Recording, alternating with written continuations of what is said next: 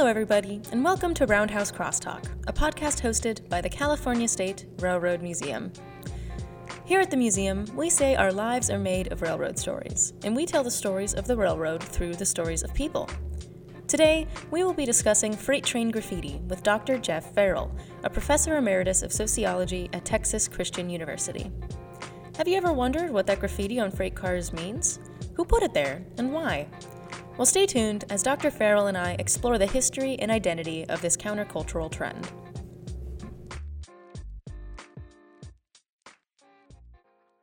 So my first question for you is can you just tell us a little bit about yourself? Sure. Again, I'm Jeff Farrell. I'm a emeritus professor of sociology at Texas Christian University and have spent my adult life studying various subcultures, including many that intersect in one way or another with trains. So I've always been fascinated by and loved trains and hung out with various kinds of groups that somehow find themselves around trains as well. Awesome. And actually, could you tell us a little bit about your history with trains? Sure. Well, way back around 1990, I began to study graffiti writers and became a graffiti writer myself and wrote a book about that. And this was in Denver, and much of the action was around the old Denver rail yards, a kind of dark, safe space for transgression and graffiti, and got to know, of course, hobos and train workers. And then recently I wrote a book entitled Drift, and the book is about a number of aspects of drifting, but one of them is the contemporary world of train hoppers and gutter punks and those who ride trains, which led me out of pleasure as well as necessity to go back and study the history of hobos and how the trains and the hobos sort of created each other. I know you've had John Lennon on and I'm sure has talked about that. So yeah, always sort of in and out of train yards and folks who either ride trains or paint on trains or, and also back in the day back 20 or 30 years ago, began to see contemporary graffiti, as we'll talk about, emerging onto freight trains. So that, of course, now is a distinct subculture. So that led me back to the yards too. So a lot of times around trains. Wonderful. And what made you interested in graffiti specifically? Well, I've always been, I guess, something of an artist, and I also was trained to study groups that get labeled as deviant or problematic and try to understand those dynamics. And so back in Denver, back in the late 80s, early 90s, I began to see media coverage that suggested that graffiti was the worst problem, the worst crime problem, the worst pollution problem in all of Denver. I knew that couldn't be true, so I wanted to find out why the authorities were so upset by it and what the graffiti writers themselves were up to. Mm-hmm. So I made my way into the graffiti underground and became part of that world and helped, I suppose, unravel what was going on. Mm-hmm. You know, that's really interesting because during my conversation with John Lennon, he mentioned how contemporarily during like the peak of hobo culture, there would be newspapers that write about how you should put out poisoned pies because hobos are the worst moral threat to American society at the time. So it's interesting to think of that little connection there between how hobos were seen and then how graffiti is seen. Precisely true. And when I think there's some links there about people who are mobile and who are seen as sort of operating on the margins of society. And for people in the mainstream or for the authorities, they're seen as posing a threat. And it's very easy to construct them as sort of folk devils or problems because they tend to not have a voice themselves. And that's why people like John Lennon and myself, I think, write about these issues, is to sort of dispel some of that dangerous mythology that got built up and sold to the public. Mm-hmm. Absolutely. And so in your work, I saw the phrase hip hop graffiti, and I'm just... Right. Can you define that term for us? How is that different from other kinds of graffiti? Sure. In the mid and late 1970s in Philadelphia and shortly thereafter in New York, a new form of wall marking or wall writing emerged in and around the growing hip hop subculture. And hip hop, of course, in those days, and to some degree still, was DJs, MCs, that is, people on the microphone, people mixing records, break dancers, and the artistic version of that, in a sense, was this new form of wall writing, not totally part of hip hop, but associated with it. And originally, this wall writing was various young kids in the Bronx and Brooklyn and in Philadelphia writing their nickname on a wall, often followed by their street number. So one of the earliest New York City graffiti writers was Tacky 183, who lived on 183rd Street in New York City. And they began to distinguish their tags, as those were called, from others. They began to elaborate on them, make them bigger, add decorations to them. And so graffiti writing, as it's still called, was always and still is about writing and writing letters, writing your name, but became more and more elaborate to the point that within a few years, there were what were called whole cars, which was a tag, or now called a piece or a masterpiece, the size of a New York City subway car. So this new form of wall writing became very popular and got spread by hip hop culture on album covers and websites, and hip hop artists, rap artists, decorated their world with this kind of graffiti. And now it's the dominant type of graffiti around the world. It's almost as prominent in Greece or Italy or Bulgaria as it is in the US. It's all over South America. And by the way, it's also 90-something% of what you see when a freight train goes by is this form of stylized writing, still called writing, but now the size perhaps of a whole freight car. Yeah, great. And so there's a few keywords that I want to define for our listeners that are Sure. very important to understanding graffiti culture. So could you define tagging, throw-ups, pieces, and writers? Sure. Well, again, graffiti writers are insistent that they not be called artists or certainly vandals. They are writers. That is, again, graffiti is really a kind of calligraphy. It's all based on mastering different lettering styles, being able to use your own innovative version of an R or an X or a P that no one else uses as you write your tag, your name on walls. And so it's the graffiti writers see themselves again as writers. They write on the walls, not make art on the walls.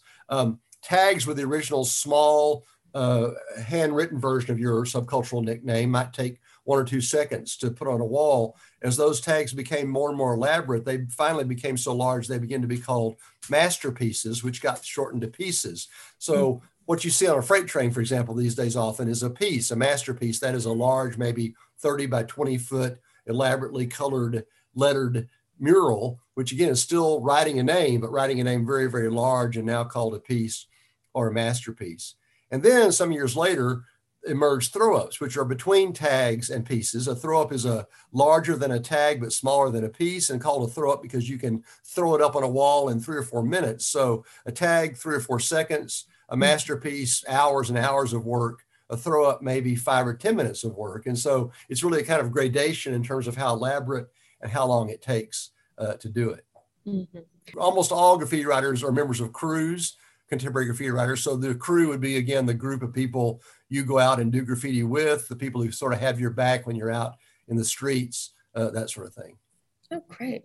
And so that leads into my next question. Did most of these writers work alone? And I assume they didn't. I'm curious how that interacts with the fact that these pieces and tags are about personal identity. Would they often make pieces or tags that were related to the crew or mostly to their own identity?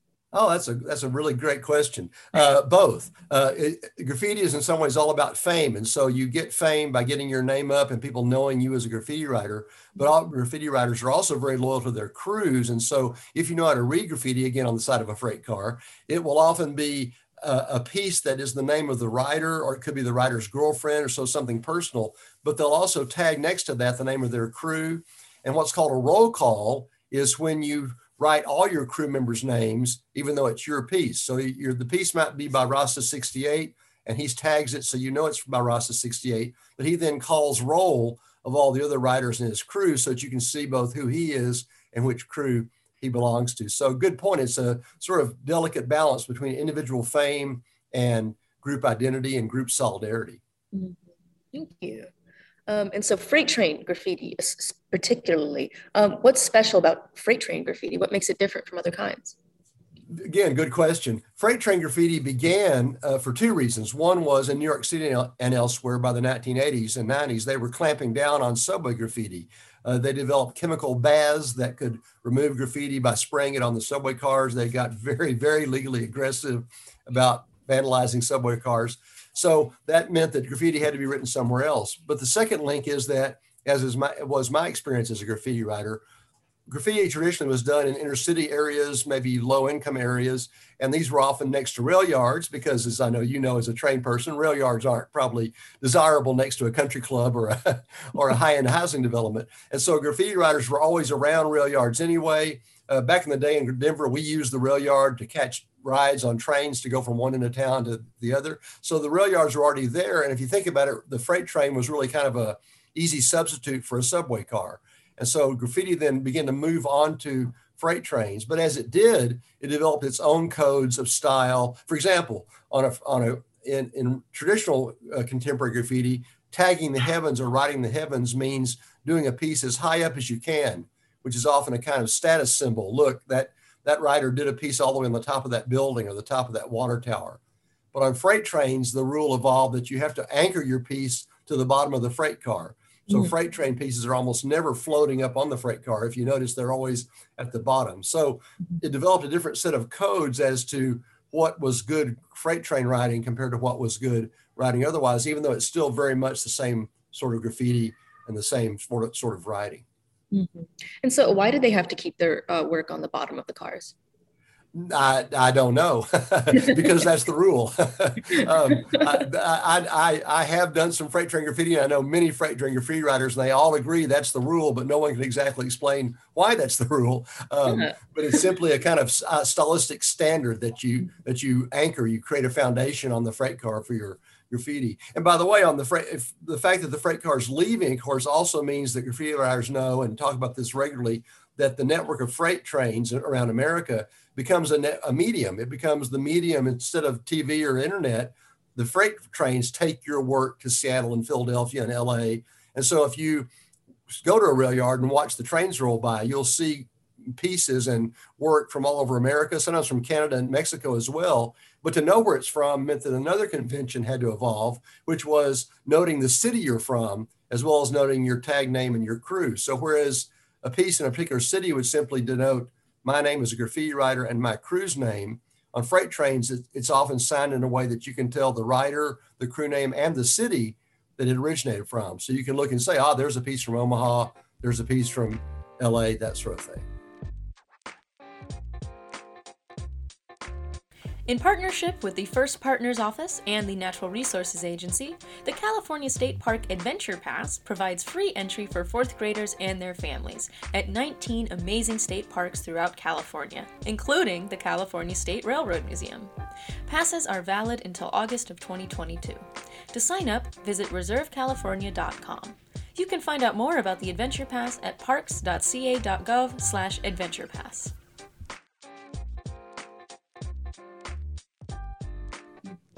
And what do you think the motivation is for sending out these images of someone's name and their crew? Is it just to say, hey, I'm here? Or is there another message that they're trying to send out? It's really a little bit of a different message. Graffiti, the book I wrote about graffiti some years ago I titled Crimes of Style, because what I learned being a graffiti writer and learned from interviewing hundreds of graffiti writers was it's all about style. That is the quality of your paint, the way you blend colors, how sharp your edges are, how well you design your letters. So it's not enough to simply say I'm here, because if you don't have style, your piece will get gone over or vandalized or tagged over and say, you don't need to be on these freight cars.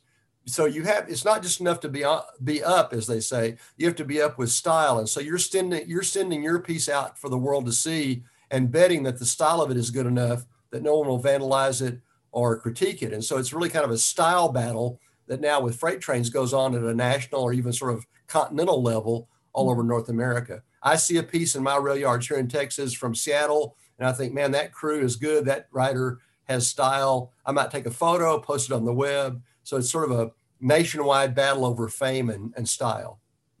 So there's the conversations happening between the writers when they make Absolutely.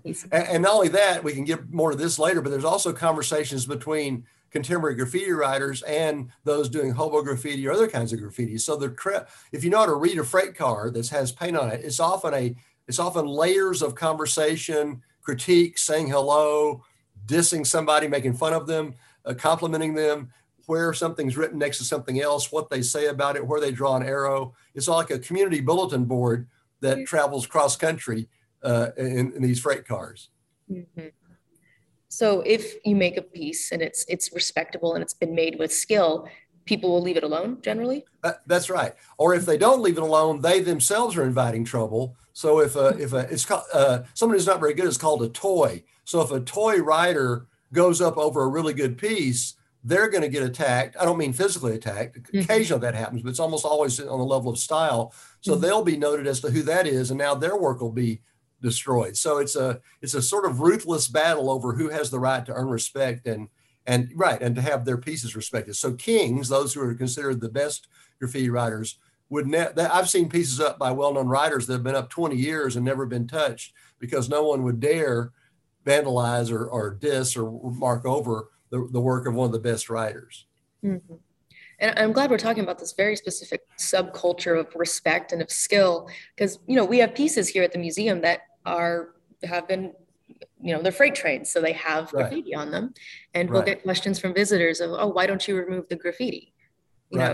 They think it's ugly, but it's just as much a part of the exhibit as the rest of the rail car is. Oh, definitely. And one thing I would have never known, I guess it's why we do research, and we can talk more later about this if you like, is that many rail workers, those who work down in the yards, not up in the tower, right, or in the administrative offices, but those who actually are checking the brakes and putting the trains together, they also understand that this now is sort of part of that. They understand that graffiti itself, back to hobo graffiti, has been part of train culture for over a century now, almost a century and a half. Well, actually, it has been a century and a half. And so, as you say, they have some respect for that as well. As you say, as opposed to let's remove it, it's more like this is part of what it means to be on a freight train. I have to say before I forget, another thing that's really cool is that graffiti writers have learned that if you do a piece over the identifying numbers on a freight car, the railroad will have to repaint that because they've got to have those identifying numbers to make up freight trains.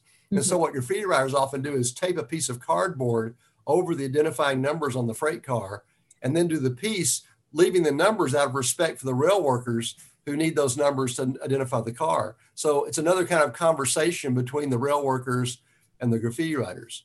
Wow, that is really interesting. Yeah. Because I think a lot of people think of the graffiti as like an act of defiance or something trying to be rude, but that little moment of consideration, that says a lot. Yeah, it is an act of defiance in many ways against, maybe the police or the rail yard bulls, as they still call them. In other words, you are sort of getting away with something, but it's never an act of defiance against the railroad or the rail workers. It's understanding this is our kind of shared space, and we've got to find a way to coexist. And in your research, have you met rail workers that had good relationships with writers? I have. And again, there might be some other time we can talk about this, but I also met rail workers who had, in some ways, sympathetic relationships with train hoppers and hobos. Again, you love the trains, I love the trains. One thing I found is the more a person knows about the trains, knows how to stay safe in the rail yards, knows not to cross tracks when there might be a train being made up, the more you understand the trains, the more the train workers respect you. So that, again, there's kind of a shared knowledge, understanding of how the tracks work, how you hump a train, when things depart, what not to ride over. And the more respect is shown in both ways, the more it works out as a kind of cooperative relationship. Yeah. And are there situations in which a rail worker will look the other way if a writer's trying to, make a piece? Yes, I think there are. And well, we can talk more about this later, but to suggest what we might talk about later in terms of the tradition of hobo graffiti, which is a whole different tradition. What we now know is that some of that hobo graffiti back then and to this day isn't written by hobos, it's actually written by rail workers. In other words, they're always around their own trains. And so they enjoy the conversation that occurs with hobos via hobo graffiti. So in fact, it's not just hobos writing hobo graffiti. Sometimes it's also people in the yards or people who, clean the trains or maintain the trains. And how would you define hobo graffiti as how it's different from hip hop graffiti? Sure. Whole different tradition. Again, typically mutual respect between the two. Each person tries not to go over the other's work, but a whole different tradition. As John Lennon may have mentioned when he talked with you, hoboing emerged after the Civil War in the United States, partly because of all the dislocated ex-Civil War soldiers who had no place to go home to, but mostly because the trains were expanding west. And as the transcontinental rail lines went west, there was really no ready workforce. So they, in a sense, had to take their own workforce with them. So these were people who rode the trains, then built the next track, and then rode that track to the next work site. So this mobile workforce became the hobos who knew the trains, who felt they had a right to the trains because they'd helped lay the tracks and build the train lines, and who needed the trains to get from seasonal work to seasonal work. So hobos typically followed the harvest or took a freight train, hopped a train up to Washington to harvest apples, or a train down to Arizona to harvest cotton. So hobos were mobile workers whose mobility was entirely dependent on the trains they also had helped build. So the trains and the hobos really, in some ways, created each other as they moved west. And so hobos developed their own style of graffiti, which were called monikers. And monikers are often, again, nicknames and also a little cartoon image that a hobo puts on a train, often with a location and a date. So if I'm trying to find one of my hobo friends, I can in a sense trace his or her monikers to see, oh, she's heading west, or oh, she was here just last week in the Las Vegas yards, or by this layup outside of Sacramento. So hobo graffiti became a way of, again, saying I'm here and claiming your identity, but also kind of, well, a number of people have called it the moniker trail. That is, you would follow the trail of someone to know where they'd been and how far they'd gone and where you might find them. Did they send other messages through hobo graffiti? Would there, say, be something on a rail car that says, car has a bowl that's real mean, or something? Absolutely. And this, by the way, I get it. I'm eager to talk about this. But what I can tell you is that, yes, it's an ongoing mystery just how much of hobo writing was coded writing as to this house will give you food, don't stop here because the bulls are mean. No one quite knows exactly how that worked, which I love, because no matter how much research we do, we can't quite crack the code of what exactly was going on. But we do know, yes, certainly there were messages left. In fact, I've seen a few of those on the sides of trains. Back again in the 80s and 90s, I was also trying to document old hobo graffiti. And sometimes you'd see like, don't stop in Nebraska, or keep your head down when you go through Yuma, Arizona was one, So, but also it could be coded as well. So precisely, it was in the same way that the freight cars are a kind of medium for contemporary graffiti writers, they were also a medium or a communication network for hobos, who you got to remember were often in those freight cars and around those rail yards anyway, because that's how they got around. So there's specific codes in hobo graffiti. Are there specific codes in hip hop graffiti as well? Yes. I mean, I would argue again that any subculture is in some ways a subculture because those inside know the codes and those outside don't know the codes, whether that's sports fans or drug users or Facebook groups. In other words, right? So absolutely. I mean, for example, in contemporary hip hop graffiti, there are all sorts of codes of respect about how you blend paint. There are little inside jokes. In my book, I wrote about the fact that in the crew I was a part of, there was a big battle between two crew members. One said, you do graffiti to get rich. And the other one said, no, you do graffiti for the sake of the beauty of it. And so the guy who said you do it to get rich would do pieces that said things like the day money died, or had like little dollar signs with X's through them, which was his conversation with the other guy on the walls, right? So the way you fade the paint, the little messages you leave are all jokes and inside information, which was true for the hobos as well, in terms of, how they would draw little train tracks, they would draw arrows, they would leave codes about where to stop, where not to stop. It's a way Dick Hebdige, the great cultural theorist, talked about hiding in the light. And so in a sense, these are trains. They're out in the middle of it. Everybody can see them, but you hide on the train the message you don't want anybody else to understand by the way you code it or stylize it. Mm-hmm. Yeah. And would you consider freight train graffiti kind of a modern vestige or continuation of hobo culture in general? Yes, I would say those who have reason to be in and around trains or on them have always left some kind of stylized marking. So while hobo graffiti came out of the culture of transitory workers, and contemporary graffiti came out of urban street culture, they certainly share a kind of respect for each other, as we know trains, we love trains, and we use those trains as in a sense, if you think about it, if you don't have access to a television studio, you can't start your own radio station or your own podcast because you don't have the money or institutional support.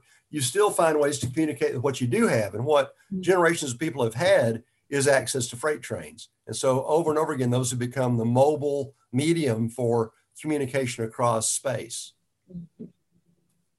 And so freight train graffiti, it still exists today, right? Oh, yes. In fact, I'm not sure if this is true, but you could almost say there's as much contemporary graffiti on freight trains as there is on urban walls. Freight train graffiti has become huge among graffiti writers. There are thousands, if not hundreds of thousands of graffiti writers who write exclusively on trains, right? So I'm a freight train graffiti writer. I'm not a city graffiti writer. So yes. And there's also still some old hobos out there, but what's also interesting, there's a kind of neo-hoboism, which is younger people who want to keep alive the moniker tradition of hobo riding and therefore go out. I know a couple, I haven't done this actually, but I know a couple of people, I've been out with them. And so they very carefully put their moniker up on freight trains, which it looks just like an old hobo moniker out of respect for that tradition.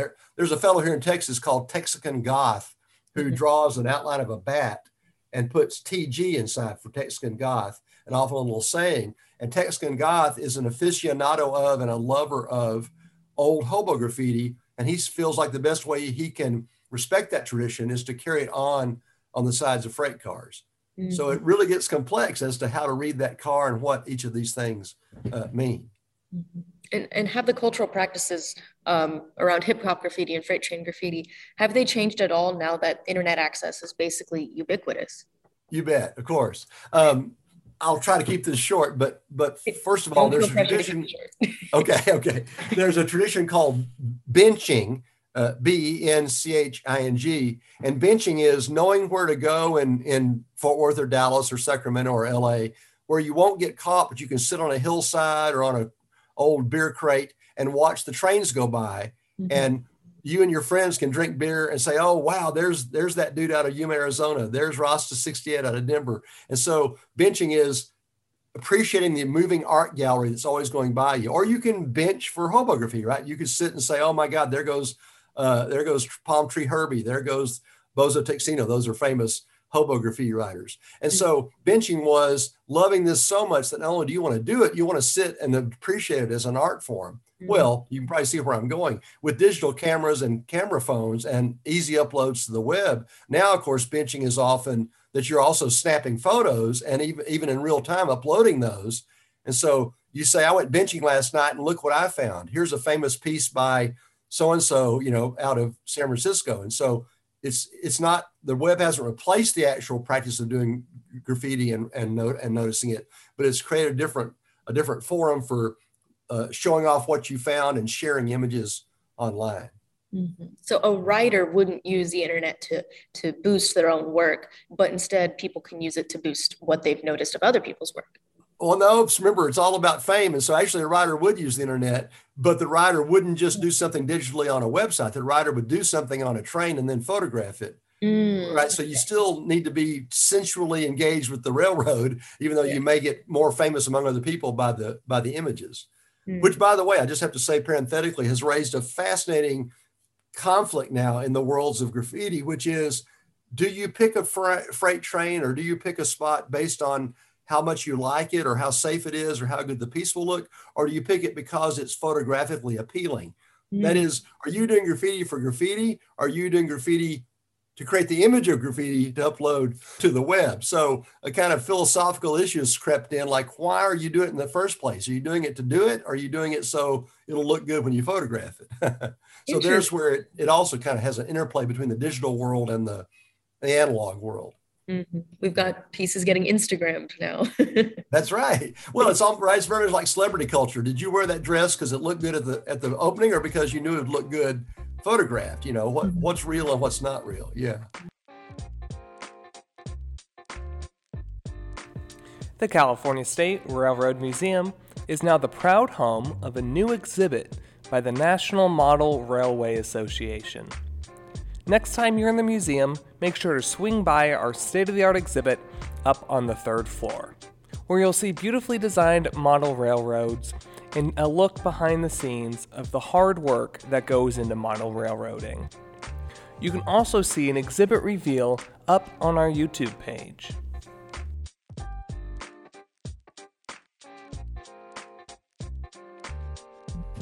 And so how would these, the appreciation of pieces on a freight train, how is that different from being at an art gallery or an art show? Well, first of all, it's illegal. And so, this is another long-standing debate. Since graffiti, and by the way, hoboing too, as you mentioned, and hobo graffiti have always been illegal, then the question is that illegality inherently part of it? And I would argue, yes, it is. That is the thrill you get from it, the courage it takes, or even maybe the recklessness it takes to risk arrest or getting beat up by a particularly mean bull. isn't just a side effect, I would argue. That's been inherently what graffiti, both hobo graffiti and contemporary graffiti, have been since they started. Now there are some folks who say, well, why not simply do hobo graffiti on a canvas and show it in a gallery? Or why not, as many well-known graffiti writers, contemporary writers do, why not paint canvases as well, or get a corporation to pay me to paint a wall? I was in London recently, and developers pay graffiti writers to do murals on their walls because it increases the value of the hip urban property. So that's another debate: is it still graffiti if it's legal? And some graffiti writers say absolutely not. If you're not risking arrest and feeling the adrenaline, that's not graffiti, because that was always part of it. Others say no, it's the images. And so you can do an image on a legal wall as well as you can on a freight train. I tend to be in the camp of the illegality, the adrenaline, the risk, the adventure was so inherently part of it that to me is a more authentic version of graffiti. Mm-hmm. And I think another key difference is that when you're looking at a piece on a freight train, the artist is almost definitely not present. Exactly. You can't have that conversation. Everything you know about this artist, you're getting purely from looking at their piece. That's a great point. And so it creates I've written about this many times, it creates a kind of meritocracy, which is, I don't know if that writer is male or female, Black, Hispanic, or white. By the way, just an example, an old friend of mine from the graffiti world, still in touch with him, Rasta68. Rasta68 actually is not Black. People assume Rasta is Black because of his name, but he loved Rastafarian culture and reggae music. So like, you don't even really know, is this a man or a woman or what ethnicity they are? You've got to judge it by the art. And that's a great point, even more so on freight trains, because you're unlikely to ever meet the artist whose work you see going by. Yeah. So that's just, again, a good point. That's very different than a gallery opening as well, where you can sit and chit chat and tell me what you meant by that and that sort of thing. And notice, by the way, it's a mix of fame and anonymity. So by sending your piece out on a freight car, you're both losing control of it and becoming a kind of anonymous artist, but you're also gaining more fame for your graffiti identity, even though people don't know necessarily who Futura 2000 is. Mm-hmm. They've seen Futura's work all over the country. Yeah. And so what are walls of fame? Yeah, walls of fame are, to me, a fascinating phenomenon. Early on in the graffiti world, there were locations that had particularly attractive walls or were hidden from the police, and therefore would not be, or hidden from those who might paint over graffiti because they didn't want it. And so, down a gully, under a railroad bridge, inside an abandoned building, became places where you could take your time and paint, and you knew good work was done. And so if you were trying to make your name as a king or work your way up to being a top level writer, you wanted to paint on that wall. So walls of fame became the most desirable place to paint that had the best pieces. They almost became sort of street galleries or urban galleries. By the way, back to train culture, in the early days in Denver, when I was first involved in graffiti in the very early 1990s, there was still an old roundhouse. I know it's the title of your podcast, right? There was still an old abandoned roundhouse down the rail yards. Well, you can imagine what it quickly became a wall of fame, because you could go inside the roundhouse. There was all those walls and nobody could see you inside there. So one of the first walls of fame in Denver was the interior of this old roundhouse. Yeah. So walls of fame are where the best work goes up and tends to stay up. Yeah. And so walls of fame, I assume there's limited space. Do they ever end up painting over each other? See, you're getting it. Exactly. Walls of fame are, again, vicious meritocracies. If you say, I'm going to paint on this wall of fame, whose piece are you going to go over? Because if you go over somebody's piece, you better be better than they are, or else you're going to get attacked and have your piece crossed out. So if I'm trying to squeeze my piece in, whose piece do I think I'm good enough to crowd out? And so exactly, it's a kind of ruthless meritocracy where you better be really good if you think you deserve to be up on that wall of fame, or else somebody will go over you within 24 hours because you don't deserve to be up here. Yeah, exactly. The lack of space, that, by the way, I wrote about that too. You would think the freight, you think there's a million freight cars, there's endless walls in the city, but there's not endless desirable walls. There's not endless desirable freight cars. Those demand a certain level of skill and respect. What makes a freight car more desirable than another freight car? What's already on it. So for example, if you saw a piece in a freight car by a famous rider and it's parked in your rail yard and you got access to it, before you think about putting your piece up there next to his or hers, you better be sure you're good enough, because if not, the next city it goes to, somebody's going to go, oh my God, that's that's a Futura 2000. What is this toy doing up there next to him? And they'll cross your piece out or go over it. Mm-hmm. Yeah. Although, by the way, different freight cars have different values. I mean, the cars they move automobiles in, which have the perforated metal, you don't really want to paint on those because it's hard to paint on that perforated metal, and the paint will go through and get on the new cars. And so if you do get caught, you'll get busted for $100,000 in vandalism, right? So you don't really want to paint on the auto mover cars. The old wooden freight cars are great because they have big open sides to them, except you got to remember the door might slide open, in which case half your piece might go away. The low slung metal hauler cars that only have the black strip across the bottom are fine for tagging, but don't have room for a piece. So every kind of freight car or every kind of train car has a different value as a place to do graffiti. Why only freight cars? Why don't they ever go for passenger cars? Is it just because they're rare? Passenger cars are full of people who are going to see you do it. Passenger cars don't usually hang out in the rail yards, right? Those lay up often in more secure places or are right next to a station. They're not really very good for painting because they got a bunch of windows. They don't have that much open space. So no doubt somewhere out there, somebody has tagged a passenger train, but I've never seen it. And I've certainly never seen a piece on a passenger train. By the way, similarly, locomotives or engine units are sometimes painted on, but not as much because there typically is going to be a engineer in that unit. And also you want to respect the fact that that person has to be able to see out the windows and needs their identifying markings. So again, there's not all freight trains are equal in terms of where you want to paint. Yeah. And so obviously the writers compete with each other, but do they ever collaborate with each other in a decentralized way? So could two writers from completely different crews kind of work together on a piece by adding to each other into one kind of cohesive? Yes, absolutely. There are often, again, some crews have beef. Beef means we don't like each other. We got some kind of historical conflict.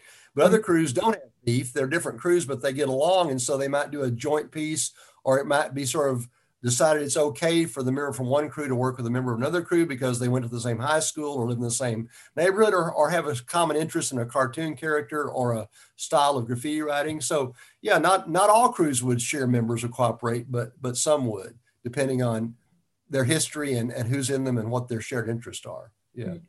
Oh, by the way, if they do, then of course it would be tagged in a way to let everybody know this is a joint production, right? So you'd be sure that not only were both writers identified at the edge of the piece or at the bottom of it, but you'd always be sure that both crew names went up too, so everybody knows this is an act of mutual respect and not appropriating one crew's style by another crew. And so all this talk about the limited space and the covering each other and the crowding each other out, are there any pieces that are, how long does a piece last? Are there any pieces that are considerably longer than others because they were made in the 80s and they're just universally respected, or by now are those all covered? Good question. Again, two things. One is a piece lasts longer the more it and the writer who did it are respected. So exactly. So many writers at this point are nationally known. So if a piece by a nationally known writer rolls into my local freight yards, anyone who knows this style of graffiti is not going to mess with it. So it lasts longer in almost direct proportion to how famous that writer is, unless that writer has beef with somebody else even Banksy, by the way, has a longstanding beef with, I can't remember this guy's name. So even Banksy might even though everybody would totally respect Banksy, the one guy he has beef with might mess up his piece. So it lasts longer depending on the quality and status of the writer, unless there's beef involved. But it also lasts longer, again, if you don't cover up the railroad identifying numbers such that the rail crews have to paint over it to get the numbers back on the car. So the more you know railroads and know how to paint it and where, the more likely it is to stay up. Yeah. So you're right. They fade, of course, in the sun, but you can, if a typical freight train that rolls by, you can see some older pieces in among the newer ones. And sometimes they're dated as well, by the way. So sometimes you know exactly what year it was painted. It makes me wonder how many pieces have just been completely lost if no one's ever photographed them, and if they've been covered up, and there's really no way to get them back, is there? Absolutely. That's another thing that many graffiti writers say they say this is what makes me more of a real artist than a gallery artist, is I take the risk. In fact, I almost am certain that every work I ever do will be destroyed eventually. So you're right. I've written about that too. Like maybe 98% of all graffiti ever written has never been recorded. Although, of course, more lately with cell phones. By the way, Susan Phillips, she can tell you this story. I don't have it quite right, but she somehow found a trove of photographs somebody made, I think, in the 50s of hobo graffiti from like the 1890s. So this is like invaluable, right? To have an image of hobo graffiti from 130 years ago. You should contact her. It almost gives you chills to see these old, well, A Number One was the most famous early hobo. Jack London wrote about A Number One, and she found somehow a trove of old photos, I think in a historical society in Northern California, maybe. And there's even an image of A Number One's moniker, which, if you know this world, almost gives you a chill. It's almost like a ghost from the past that we thought we'd never see. And here's A Number One's moniker, photographed 70 years ago. So yes, it's a fascinating kind of, again, it's visible, but it's often going to be invisible before you know it. Mm-hmm. And you mentioned this way, way long ago, but I've been wondering about it. Can you make money from being a graffiti writer? Can you be a career writer? Yes and no. I would say for the vast majority of graffiti writers, as Rasa 68, my old friend, said in the book I wrote, I quoted him. He said, it's one of the few crimes where you're guaranteed to lose money. In other words, you got to buy the paint, and if you get busted, you got to pay a fine. And so I would say most graffiti writers lose money. And again, this is a long story. I'll make it at least halfway short. But with the identification of graffiti with hip urban culture and with the reemergence of wall art, which is often done by ex-graffiti writers or current graffiti writers, more and more graffiti writers are making money because an old historic building wants them to paint an image of the city 100 years ago, or a hip developer in London wants to have his walls look even more hip by having wall art. And so the weird thing is that I saw a meme the other day that said, congratulations to drugs for winning the war on drugs. Well, you could also say congratulations to graffiti for winning the war on graffiti, because oddly enough, despite all the attempts to stop it, more and more ex-graffiti writers are now making a good living as designers, graphic artists, but especially as urban street artists. That is, in fact, some of them, by the way, still might tag at night and by day get paid $10,000 to do a mural, in New York City or on a wall of a development in San Francisco or LA. So much like I would say capitalism in general, a few make good money from it and most probably lose money. I'm catching a theme of nostalgia a lot. And I think it's an interesting conflict, or I guess mix, between the nostalgia for the golden age of rail, as well as nostalgia for, 80s and 90s hip hop culture. And they combine in this fascinating way. Right, precisely. And again, what's so interesting is how much everybody I know involved in all these worlds loves trains. Oh, I have to say, this may strike you as funny. It kind of strikes me as funny. Many graffiti writers I know buy model trains and then use ink pens and what do you call those? Paint pens to do murals on the side of the model trains. And so if you go to a graffiti writer's apartment, you'll often see up high on the wall a shelf full of model trains. And so again, it's like, wait a minute, are you a kid who loves model trains? Yes, I love trains, right? But also, as you say, I love graffiti on trains, And so you're right. I've written about this too. I think this really is, Greil Marcus talked about the old weird America, not the shopping mall America, not the internet America, the old weird America, like the blues and country music and, drinking moonshine and being on the road. And I think, as you say, so much of this is loving the old, weird, tactile, dangerous, sensual America of, creosote and rail yards and freight trains and the sound of the trains smashing and being made up and the click of the rails. So you're right. I think this is almost kind of alternative America that kind of wants to live in the past of rail cars and not so much in the present of, high-speed travel or digital communication. Mm-hmm. It goes to show how much rail fans and graffiti writers or appreciators of graffiti, they have a lot more in common than I think a lot of people would assume. Absolutely, yeah. And by the way, here's another example. If you go in California to the, I'll get this name wrong, Tehachapi Pass, I think it is. Do you know that pass? I think so, yeah. I think it's Tehachapi. I think it's near Bakersfield, maybe. But it's where the freight trains climb up a series of switchbacks to go over the pass. And so they slow down to like 1 mile an hour because of the grade being so sharp. And if you go there, you'll see all these cars parked, and half the people have their cameras out because they're taking photos of trains because they love trains so much. And the other half are graffiti writers taking photos because the graffiti is going by so slowly, it makes it easy to photograph. So as you say, you got like, inner city hip hop graffiti writers and some old train aficionado. What they share is they both want to see a train up close and photograph it. Yeah. People love trains. What can I say? Yeah. And they love what trains can do for them, right? And trains can be transportation. They can be a medium. They can be a home, Yeah, precisely. A career. Yeah. They like what trains represent. They represent an Americana, and whether it's in an alternative Americana or if it's a kind of more conservative Americana, right, people are going to find that in trains somehow.